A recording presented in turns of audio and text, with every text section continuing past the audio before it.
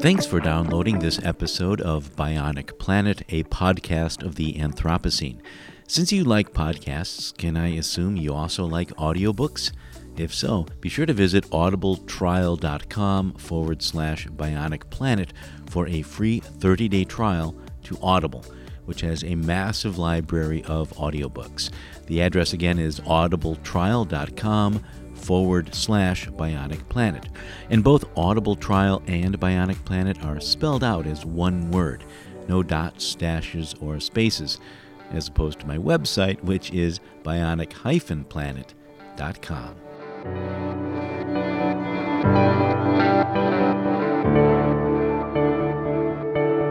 Under the Paris Agreement, countries were asked to present their own climate action plans, their strategies for slashing greenhouse gas emissions based on their own unique circumstances. 90% of these action plans, technically called NDCs for Nationally Determined Contributions, incorporated farming fixes or shifts to sustainable agriculture, making sure farms absorb greenhouse gases instead of emitting them. And that led to a major breakthrough this week at year-end climate talks here in Bonn, Germany. Today's episode is a bionic bonus. If you're one of those wonderful people who pay to keep this going, you won't be charged for this one because it's going to be part of a longer episode in the next week or so. But I want to share this interview for the climate geeks and wonks and just the generally curious. Man may be unwittingly changing the world's climate through the waste products of his civilization. There's a group of us now who are proposing that the Earth has actually entered a new epoch, and that is the Anthropocene. We know that the enemy is carbon, and we know its ugly face. We should put a big fat price on it, and of course, add to that, drop the subsidies. Earth, we broke it, we own it. And nothing is as it was. Not the trees, not the seas, not the forests, farms, or fields. And not the global economy that depends on all of these. But we can restore it, make it better, greener, more resilient, more sustainable. But how? Technology? Geoengineering? Are we doomed to live on a bionic planet, or is nature itself the answer? That's the question we address in every episode of Bionic Planet, a podcast of the Anthropocene, the new epoch defined by man's impact on Earth. And today we're coming to you from year-end climate talks in Bonn, Germany, where we're speaking with Tanya Rawa, who runs the Food and Nutrition Security Program at CARE International. CARE is a humanitarian aid organization formed in the wake of World War II, but it's become a key player in the environmental space as well, especially when subsistence farmers are involved.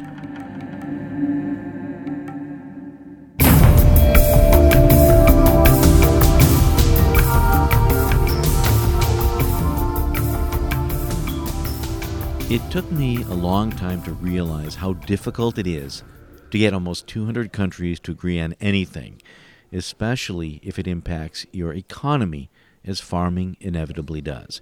In these climate talks, farming is really important because poorly managed farms emit methane, carbon dioxide, and nitrogen, 3 key greenhouse gases, while well-run farms absorb them. We should, therefore, be able to slash greenhouse gases dramatically by shifting to climate-safe agriculture, which can actually increase farmers' yields, as we've seen in earlier episodes of Bionic Planet, and we'll see again. So, climate-safe agriculture can be good for farmers, but small-scale farmers in developing countries have always been worried about the way mandates could play out in these talks. Basically, they're afraid that any agreement to impose restrictions on greenhouse gases from agriculture would hit them hardest. And with good reason. But then the Paris Agreement came along, and they all realized that almost every country on the planet wanted to slash its emissions by fixing its farms. What they didn't have was an agreement on how to do that.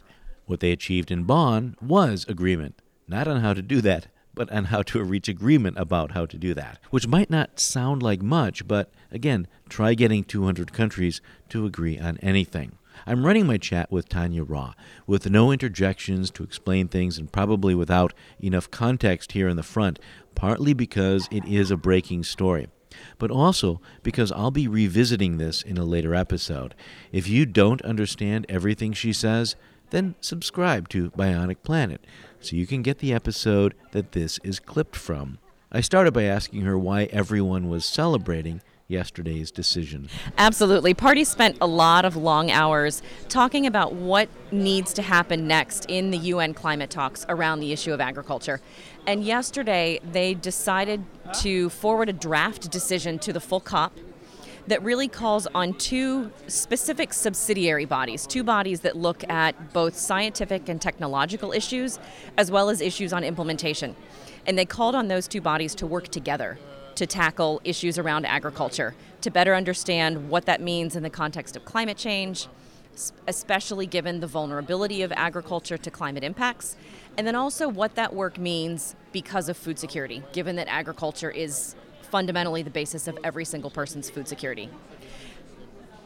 No, and this is really what's interesting to me. I know enough about how these talks to know about the two different bodies. You've got the subsidiary body on what's the subsidiary body on science and technology? It's the subsidiary body on scientific and technological advice.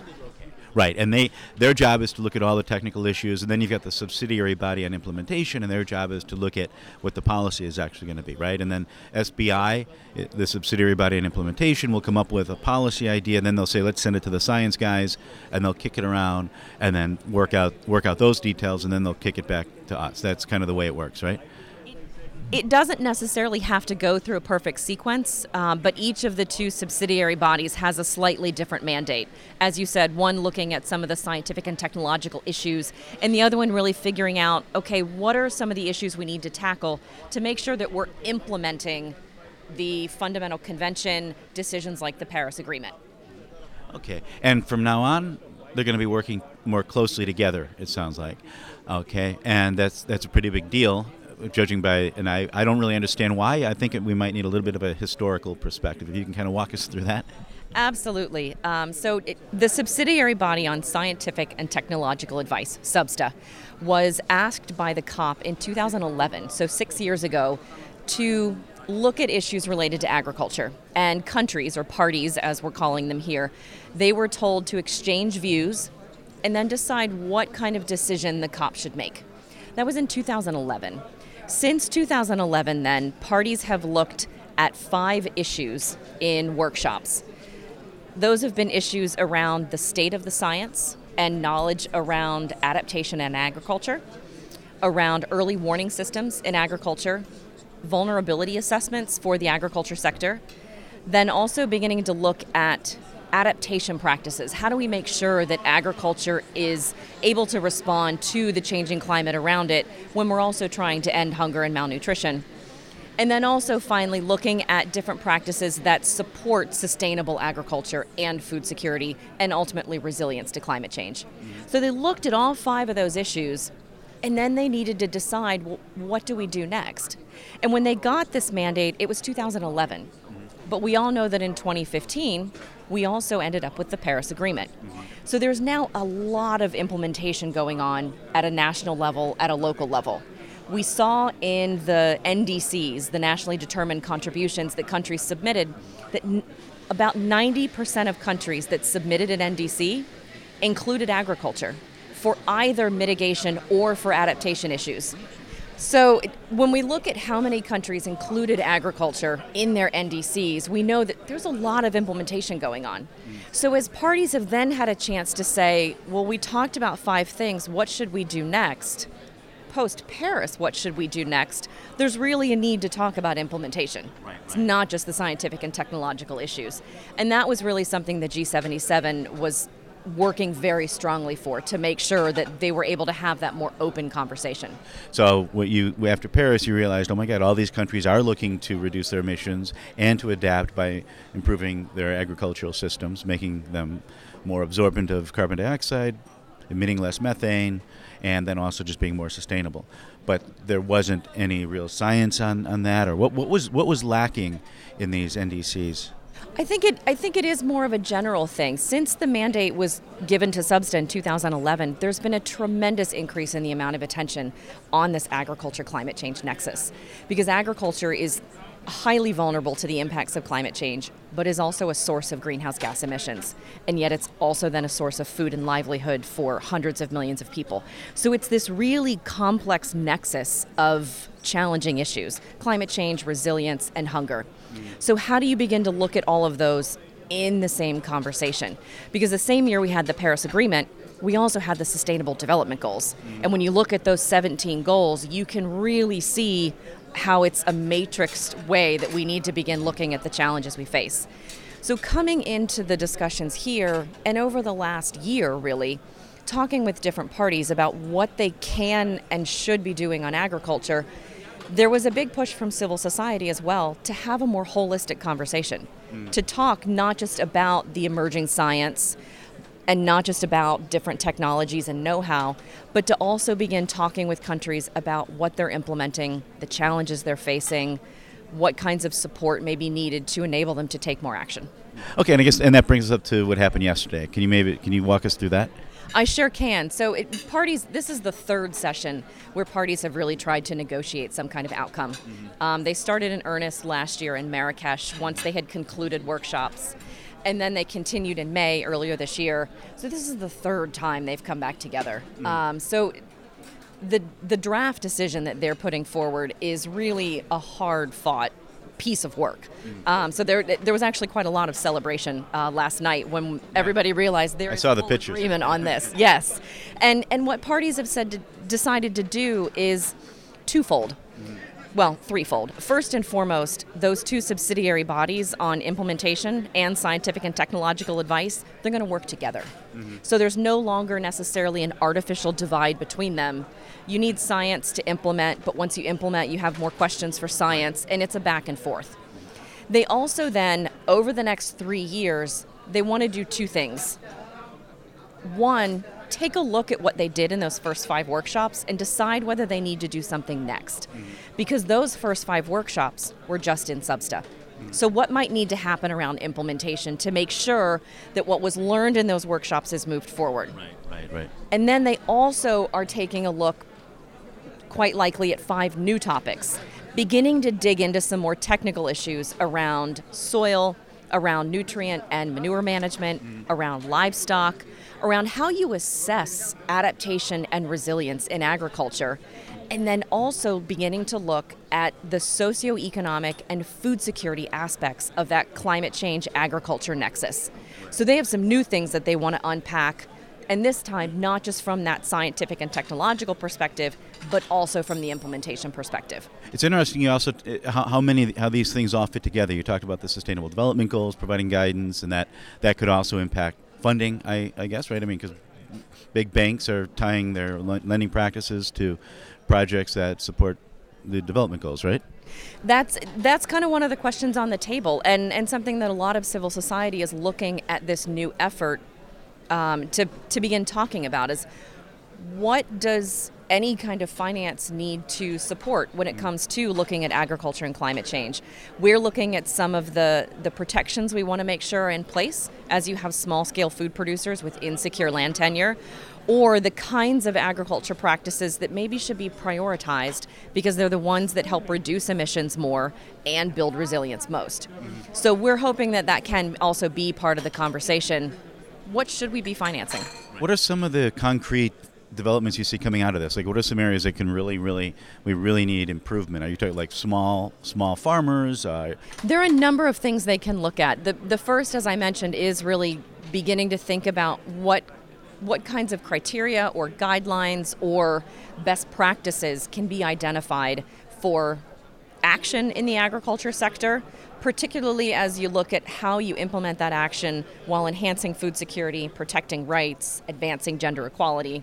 So there are 2 key pieces of critical science coming out in the next 2 years.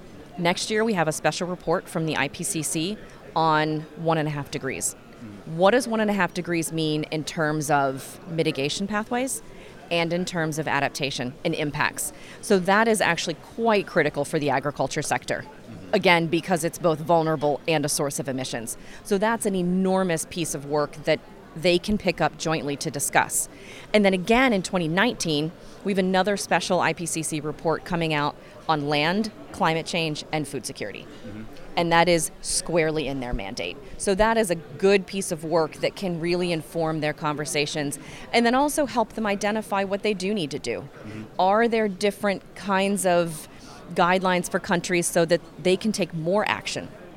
Is there a lack of support, whether it's capacity building, financial support, or technology development? What kind of support is missing, again, to enable every country to increase their ambition? Because the only way we achieve that 1.5 degree goal is with every country increasing its ambition. Some of the issues that we've looked at on the podcast and on Ecosystem Marketplace, we look at issues like mitigation banking, biodiversity banking in the U.S., and we look at issues like sustainable agriculture in general and programs that use, say, carbon finance to promote agroforestry. I'm not clear on how this decision at agriculture within the UNFCCC, how does that impact all of these other efforts? I think we're hoping that this new joint work effort by SBI and SBSTA can in many ways be an umbrella, so that as action is taken forward under different practices, under different financing options, there are some standards that make sure that whatever action is done, it continues to help us achieve the goals that we all want to achieve, not just in the climate space, but also in the biodiversity space, the poverty space, and the human rights space. And that's something where there's been a lot of concern about how action is implemented in the agriculture sector. Land tenure is not very secure for a lot of people. So if you start really putting value on on carbon in the soil, what does that end up meaning for them? How do you make sure that they're benefiting from whatever kinds of efforts are going forward? So from where we stand as CARE, it's not when something happens or whether it should happen. It's if it happens, these things need to be in place to make sure that it's done well, it's done right, and it achieves goals. And that's what this kind of process can help us begin to unpack. And my understanding, too, on these two subsidiary bodies is a lot of them are the same people, right? So that should make it easy to move forward. That's one thing that we look at as well. It's sometimes an artificial divide. You have a negotiator on agriculture, and that negotiator is sitting in SBSTA, sitting in SBI, sitting in what used to be the LCA. It's a negotiator on agriculture. They're a technical expert on the issue.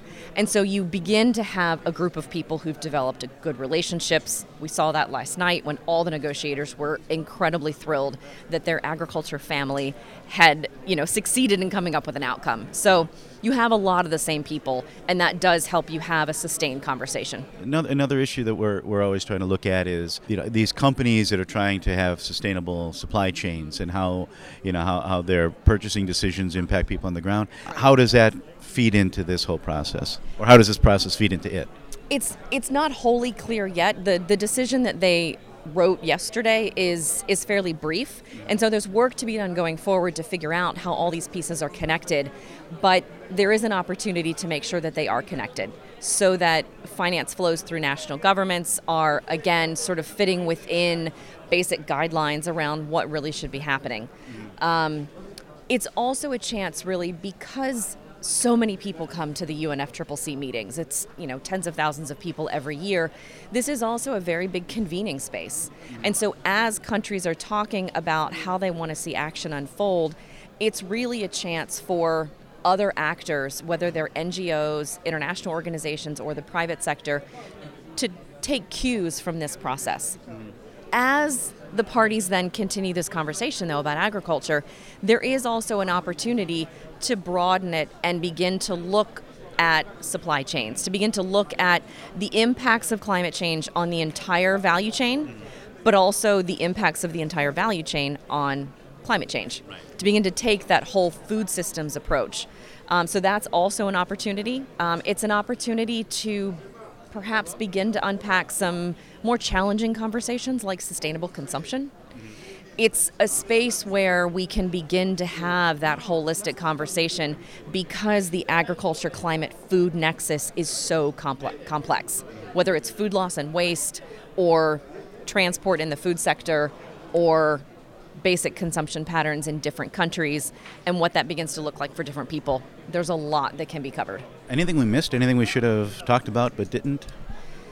I think broadly speaking, the big takeaway is that after 6 years of talking about these issues, there has been a firm recognition that we still need to talk about them. It's critically important, and it's no longer just about agriculture, it's also about food security. There were a lot of congratulations last night because it has been a lot of hard work, but they've come a long way. There's more work to be done, but for now, we're cautiously optimistic that this will go through the COP with no problems, and we can keep moving forward. That's Tanya Rawa of CARE International wrapping up this bonus edition of Bionic Planet, coming to you from year-end climate talks in Bonn, Germany. If you like what you hear, be sure to give me a good rating on whichever service you access me through, or you can become a patron and support me directly at bionic-planet.com for as little as $1 a month. That's all for today. Until next time, I'm Steve Zwick in Bonn, Germany. Thanks for listening.